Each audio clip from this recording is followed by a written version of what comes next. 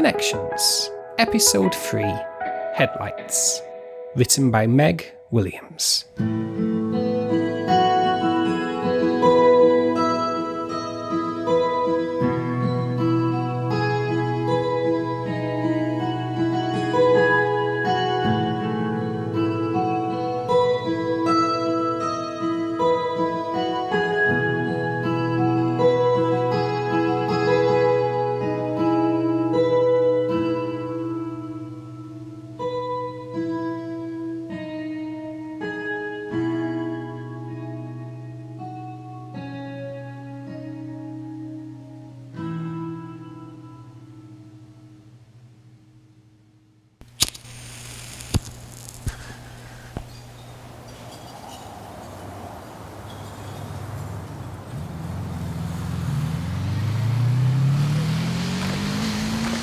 The night he made partner, Kit ran away.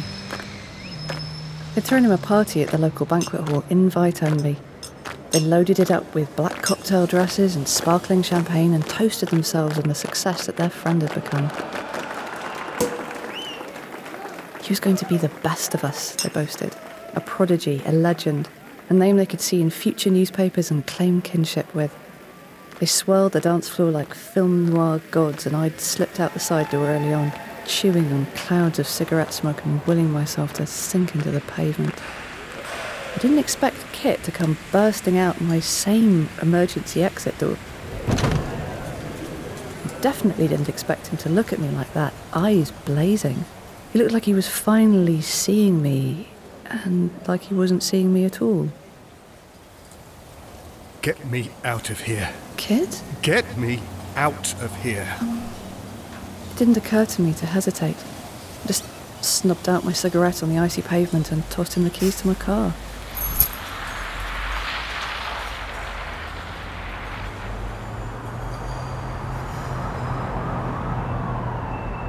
We drove in silence that first night. Kit rolled all the windows down and gulped icy lungfuls of air like he was drowning. Pressing down hard on the accelerator, I huddled small and dark in my threadbare sweatshirt in the passenger seat, willing us not to crash when I felt the snow slide recklessly under the tyres. He kept us at breakneck speed past the outskirts of the city, leaving neon and concrete behind before he finally slammed us to a stop without warning.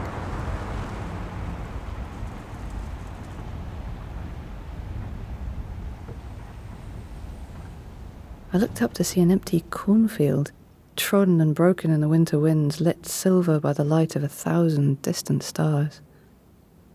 The sudden silence felt infinite. I don't want to talk about it. I didn't ask. Good. We switched seats, and he curled up in the passenger seat while I drove, fitting into his tailored overcoat far better than I'd done in the same position. His phone fit poorly into the cup holder in the darkness between us, frantically lighting up fluorescent with names and phone numbers. Kit's gaze remained fixed firmly out the window until the phone buzzed itself into silence. Eventually, the sun broke icy bright over the bonnet of the car. I rolled up the windows and blasted the heat.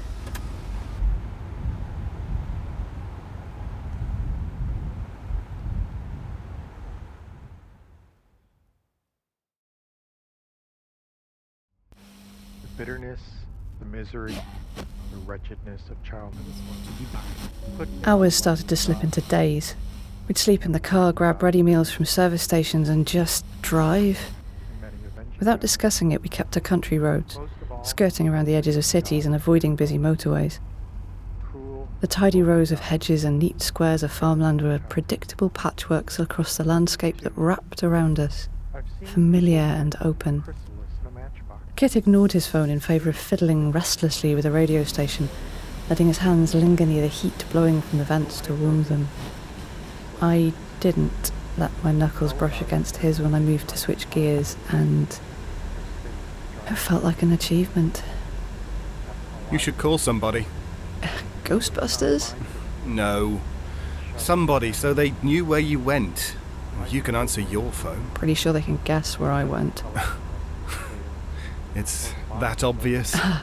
I'm that obvious. I mean, There's really only so many places I could be, if not my couch or the coffee shop. There were always I clouds, guess. smoke, rain, Italy, maybe. What? I could escape to Italy. Art, food, wine, vampires probably. It's the perfect place to hide because it's so obvious that I'd go there first. Do you even hear yourself sometimes? What I'm hearing is that we should find somewhere we can get past her. Why do I even bother? Hiding my emotions was never my strong suit. barely as dingy. I used to be proud of the way I wore my heart on my sleeve, displaying it like a badge of honour. Look at me! I wanted to scream at the world. This is who I really am. Just look.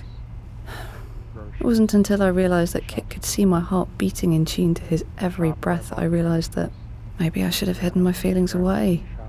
Maybe I should have tucked them somewhere soft and dark where no one could scorch them the way Kit's eyes did. Pictures of a white dog looking into the Instead, he saw my traitor heart twitching and twisting every time he laughed. gray He could see the way it lurched when I baited him, teasing out his temper with sarcastic comments and badly timed jokes that never felt like they were coming from me. meal on a chair. It was addictively easy to draw his ire and therefore his attention. Dirty yellow He was a wildfire, a beacon, a blaze of streaked colour across an open sunset sky. humming with wires overhead. I loved the very Threw up bones of him. water from the hollow I loved him even when, seeing how my heart ached for him, full of he brown looked the other way. There was nothing else to see.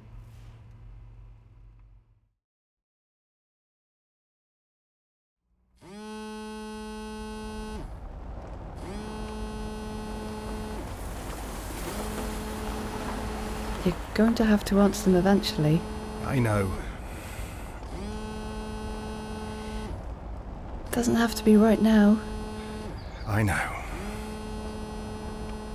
Without noticing, we'd wound our way further and further south.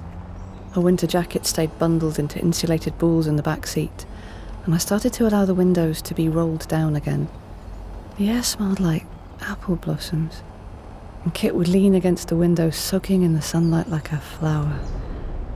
He'd watch the clouds, and I'd watch the reflections of them as they danced soft across his face. I wondered if his hands were still cold. I can't remember the last time I took a trip anywhere. Really? Nope. Don't you go places for work? Seeing the inside of hotel rooms doesn't count. Do you think we could make it to the sea? I mean, probably. Road has to end eventually. I've never been to the sea. Immediately, his posture shifted. He straightened a little on his seat, lifted his head from where it leaned against the window, and even from the driver's seat I could see the bright glints of excitement coming back into his eyes. I suddenly remembered a time when we'd had a movie night at a mutual friend's flat. Kit had a rare night off and we'd piled onto the floor like puppies, arguing over which streaming network was better, getting popcorn and takeaway crumbs everywhere. Kit had thrown his head back with easy laughter all night.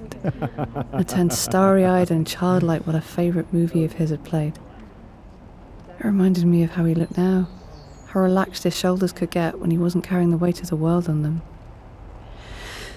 Blinking furiously, I stared in fixed determination at the road ahead. Yeah, we can go to the sea.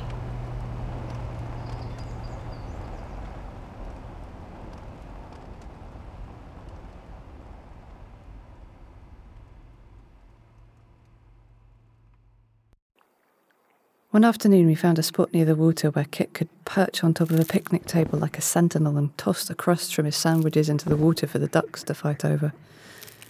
Long after we'd finished eating, he seemed to hesitate heading back to the car. With one fingernail he traced over a graffiti-carved letter M that had been etched into the weather-worn wood. I tried not to stare. I think I failed. It was too much. When I was little, my mum always told the story about how I could walk before I could crawl. Look out, here comes Kit, leapt out of my arms and took off running. She had it set for me for the word go. Anything I wanted, she opened the doors for me. I liked to run, so she signed me up for football. I watched science shows, so she entered me into the fairs. I won my class speech competition, so she signed me up for debates. And the thing is, it was It was easy. The grades, the trophies, the ribbons, it was all just so easy to do. And it was fun, and I loved it. Of course, I loved it. And I soaked it all up, you know? I bought it, hook, line, and sinker. Of course I was special. Of course I was going to do amazing things. How could I not, you know? Everyone said it, so it must be true. I don't know when it all started to fall apart. It got hard. It just got hard.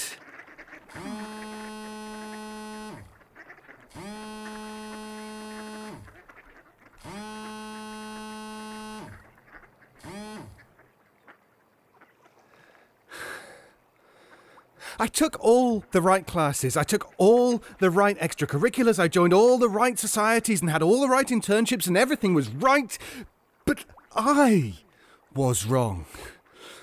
I had to stay up later and later just to get everything done, and it felt like a high. I was so proud of myself that I could still be the wonder kid even though I was only on 3 hours of sleep. I loved the grind. I still love it. I love that feeling of being so productive, so powerful and in control, but they just started to all just expect it, you know? I'm not allowed to slip. People like me don't slip, and I had to be good. I had to be perfect. I have to be the best, and if I'm not, then everything is going to collapse, and everything I've worked for is going to fall apart, and everyone's going to know that I'm a phony, and that nothing I did was ever anything special about me, and they're all going to realize it and leave, and Hey.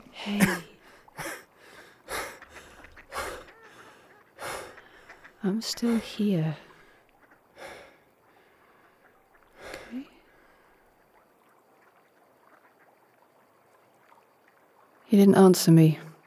He chose to stare at the lake instead, turning his phone around in his hands like a worry stone.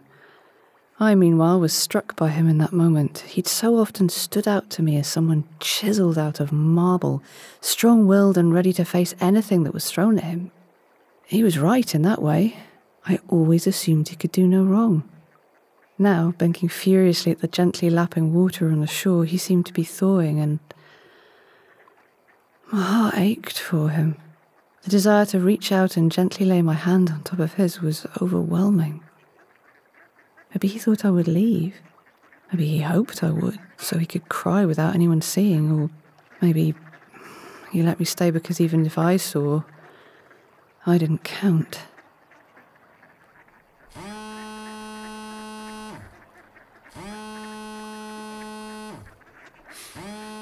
fuck it.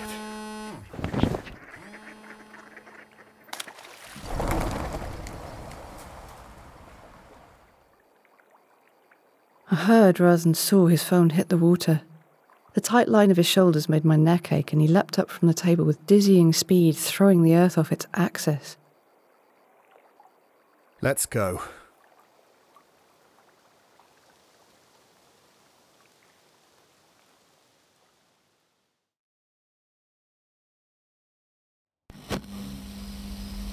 It hardened again after we left the lake.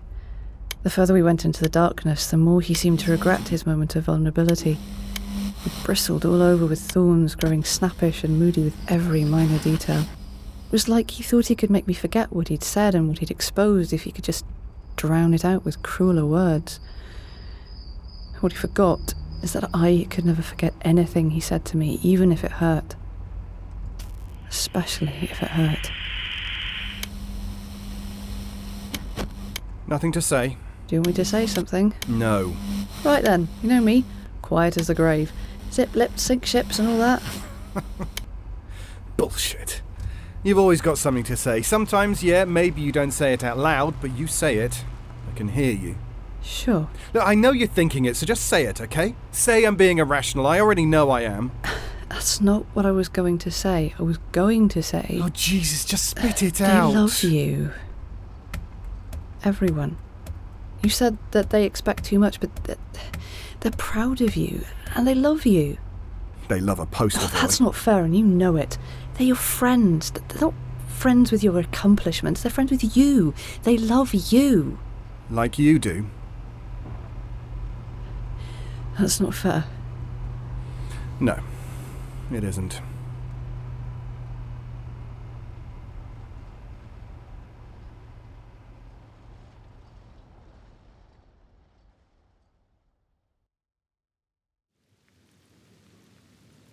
We started to pass wilder landscapes with tangled knots of forest pressed in against the road from all sides, making it harder for the sun to reach us. We hadn't seen another vehicle in hours, and even the radio had lost signal, cocooning us in a layer of silence. It felt like we were at the end of the world when we pulled onto the hard shoulder so I could have a cigarette. We were, by far, the loudest noise for miles. Just because I came with you doesn't mean I have to sit there while you keep using me like a punching bag. Well, I'm not going to sit in this car anymore and let you judge me like that. When have I ever judged you? You pick my shit apart constantly. I can see you, Devon. I'm not blind. Stop putting words in my mouth. You have no idea what you're talking about. You know what? I should have just left by myself. I don't know why I let you come in the first place. Let me? This was a stupid idea to begin with, and now look at you. You're just the same as everybody else, realising what a goddamn joke I am. Just shut up! Don't you dare start blaming me. Yeah, I've teased you before, but I didn't force you to talk about it. You think you're the only person in the world who's ever felt pressure? Just because you're some hotshot big name now, it means that you're all alone up there on some pedestal, like no one has ever known what it feels like to fail expectations. I fucking flunked out, Kit. Did it ever occur to you that maybe hearing how hard it is at the top means it's all the more impossible for those of us with no talent to even get close? That some people have different problems than just being too good at something. Some of us would kill to have a problem like that. Look, I know you're hurting, but you don't get to take it out on me. You don't get to act like you're the only person who ever known what it's like to mess up. Listen. It's fine. Devon. Let's just go. Okay. My anger was gone as soon as it had flared. The way Kit kept looking at me across the gear shift, however, lingered. His expression burned with something more he wanted to say, but that he kept reasoning himself out of. Instead, he found reasons to mess with the radio some more, to readjust his balled-up jacket against the window as a pillow staring at something that I couldn't see. I thought it'd be ablaze under the glow of his gaze once he finally figured out how to see me. Instead, I was just tired.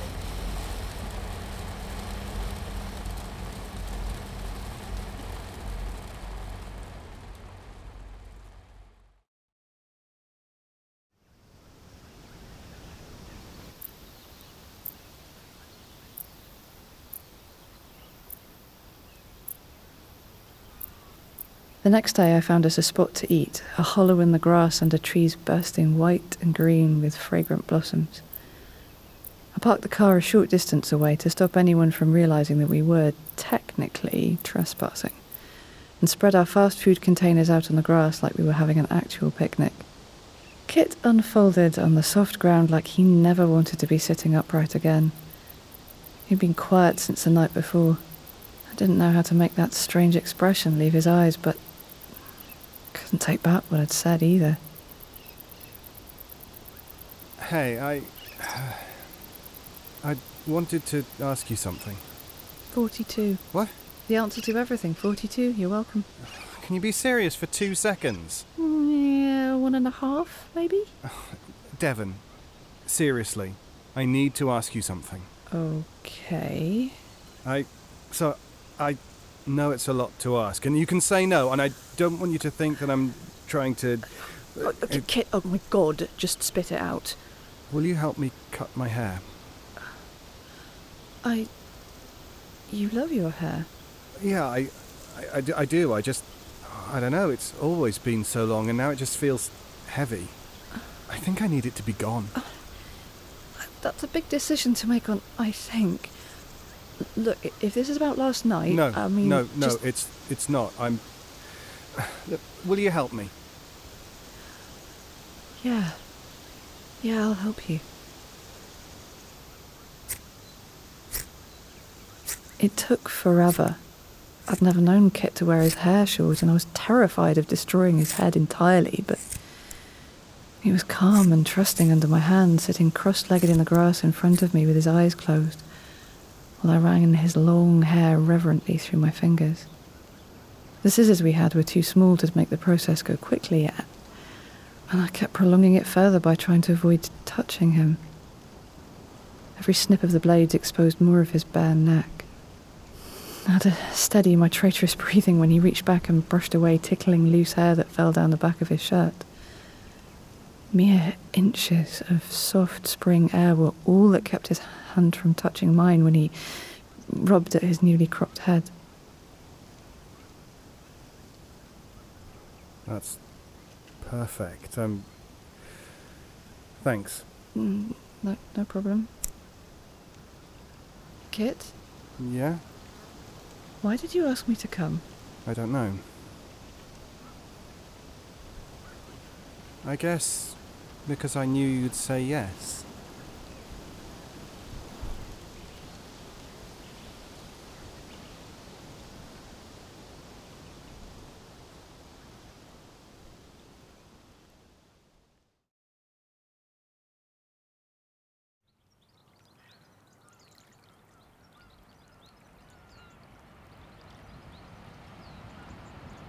We reached the shore at dawn. Kit was silent and wide-eyed when he got out of the car, staring at the slowly brightening horizon with an expression I imagined some people held when they stepped into grand cathedrals.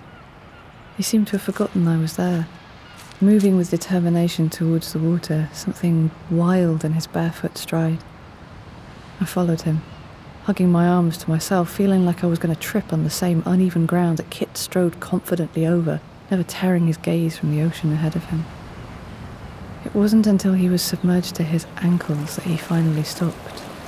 Look at it. How are you not freezing right now? Listen, I don't want to hear you complaining later. Shut up.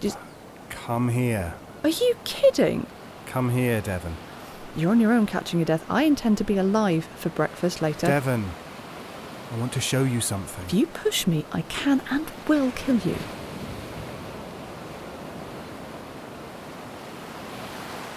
Do you feel it? Standing there, water lapping at my ankles, I felt suddenly washed clean. I was more exposed than I'd felt in my entire life, a speck on the shoreline, the hems of my trousers soaking through, the endless expanse of the ocean ahead of me, around me, stretching for so many miles that I couldn't comprehend. I was small in ways I'd never been able to grasp until that moment.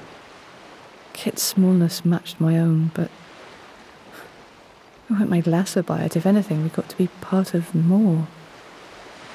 My throat felt thick with a sudden and infinite possibility of it all. See? Yeah, I'm sorry. me too. Thank you for coming with me. Anytime. It occurred to me then that the sand touching my bare feet, touching Kit's, would be pulled back into the ocean. It would touch coastlines we'd never see, maybe brush up against other people that we'd never meet, stories and hopes and failures we'd never know about. It had been going on long before us, and it would continue on long after us. People like us had always been and always would be, and the tide would remain as it was, unchanged. But in this moment was all new. Kit had never seen the sea. I realised then, had never seen Kit. Not here.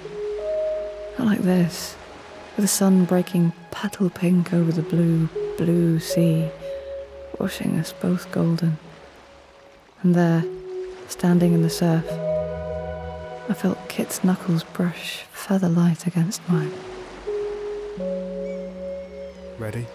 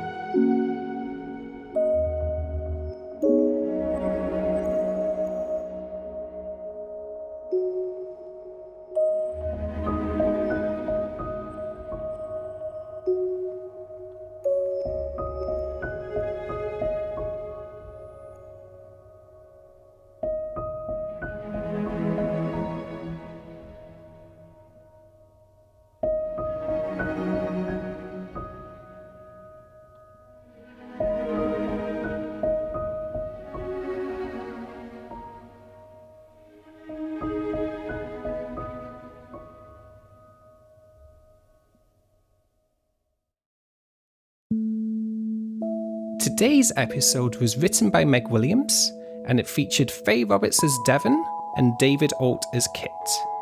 It was directed, scored, and edited by Nico Vettese of We Talk of Dreams. Soundscaping by Melissa Pons of Hemlock Creek Productions, and produced by Meg Williams. To learn more, buy merch, or to join our Patreon, visit us at wetalkofdreams.com, on Twitter at wetalkofdreams, or join us on our Discord. This podcast is dedicated to our community of creatives. Without you, this podcast would not exist.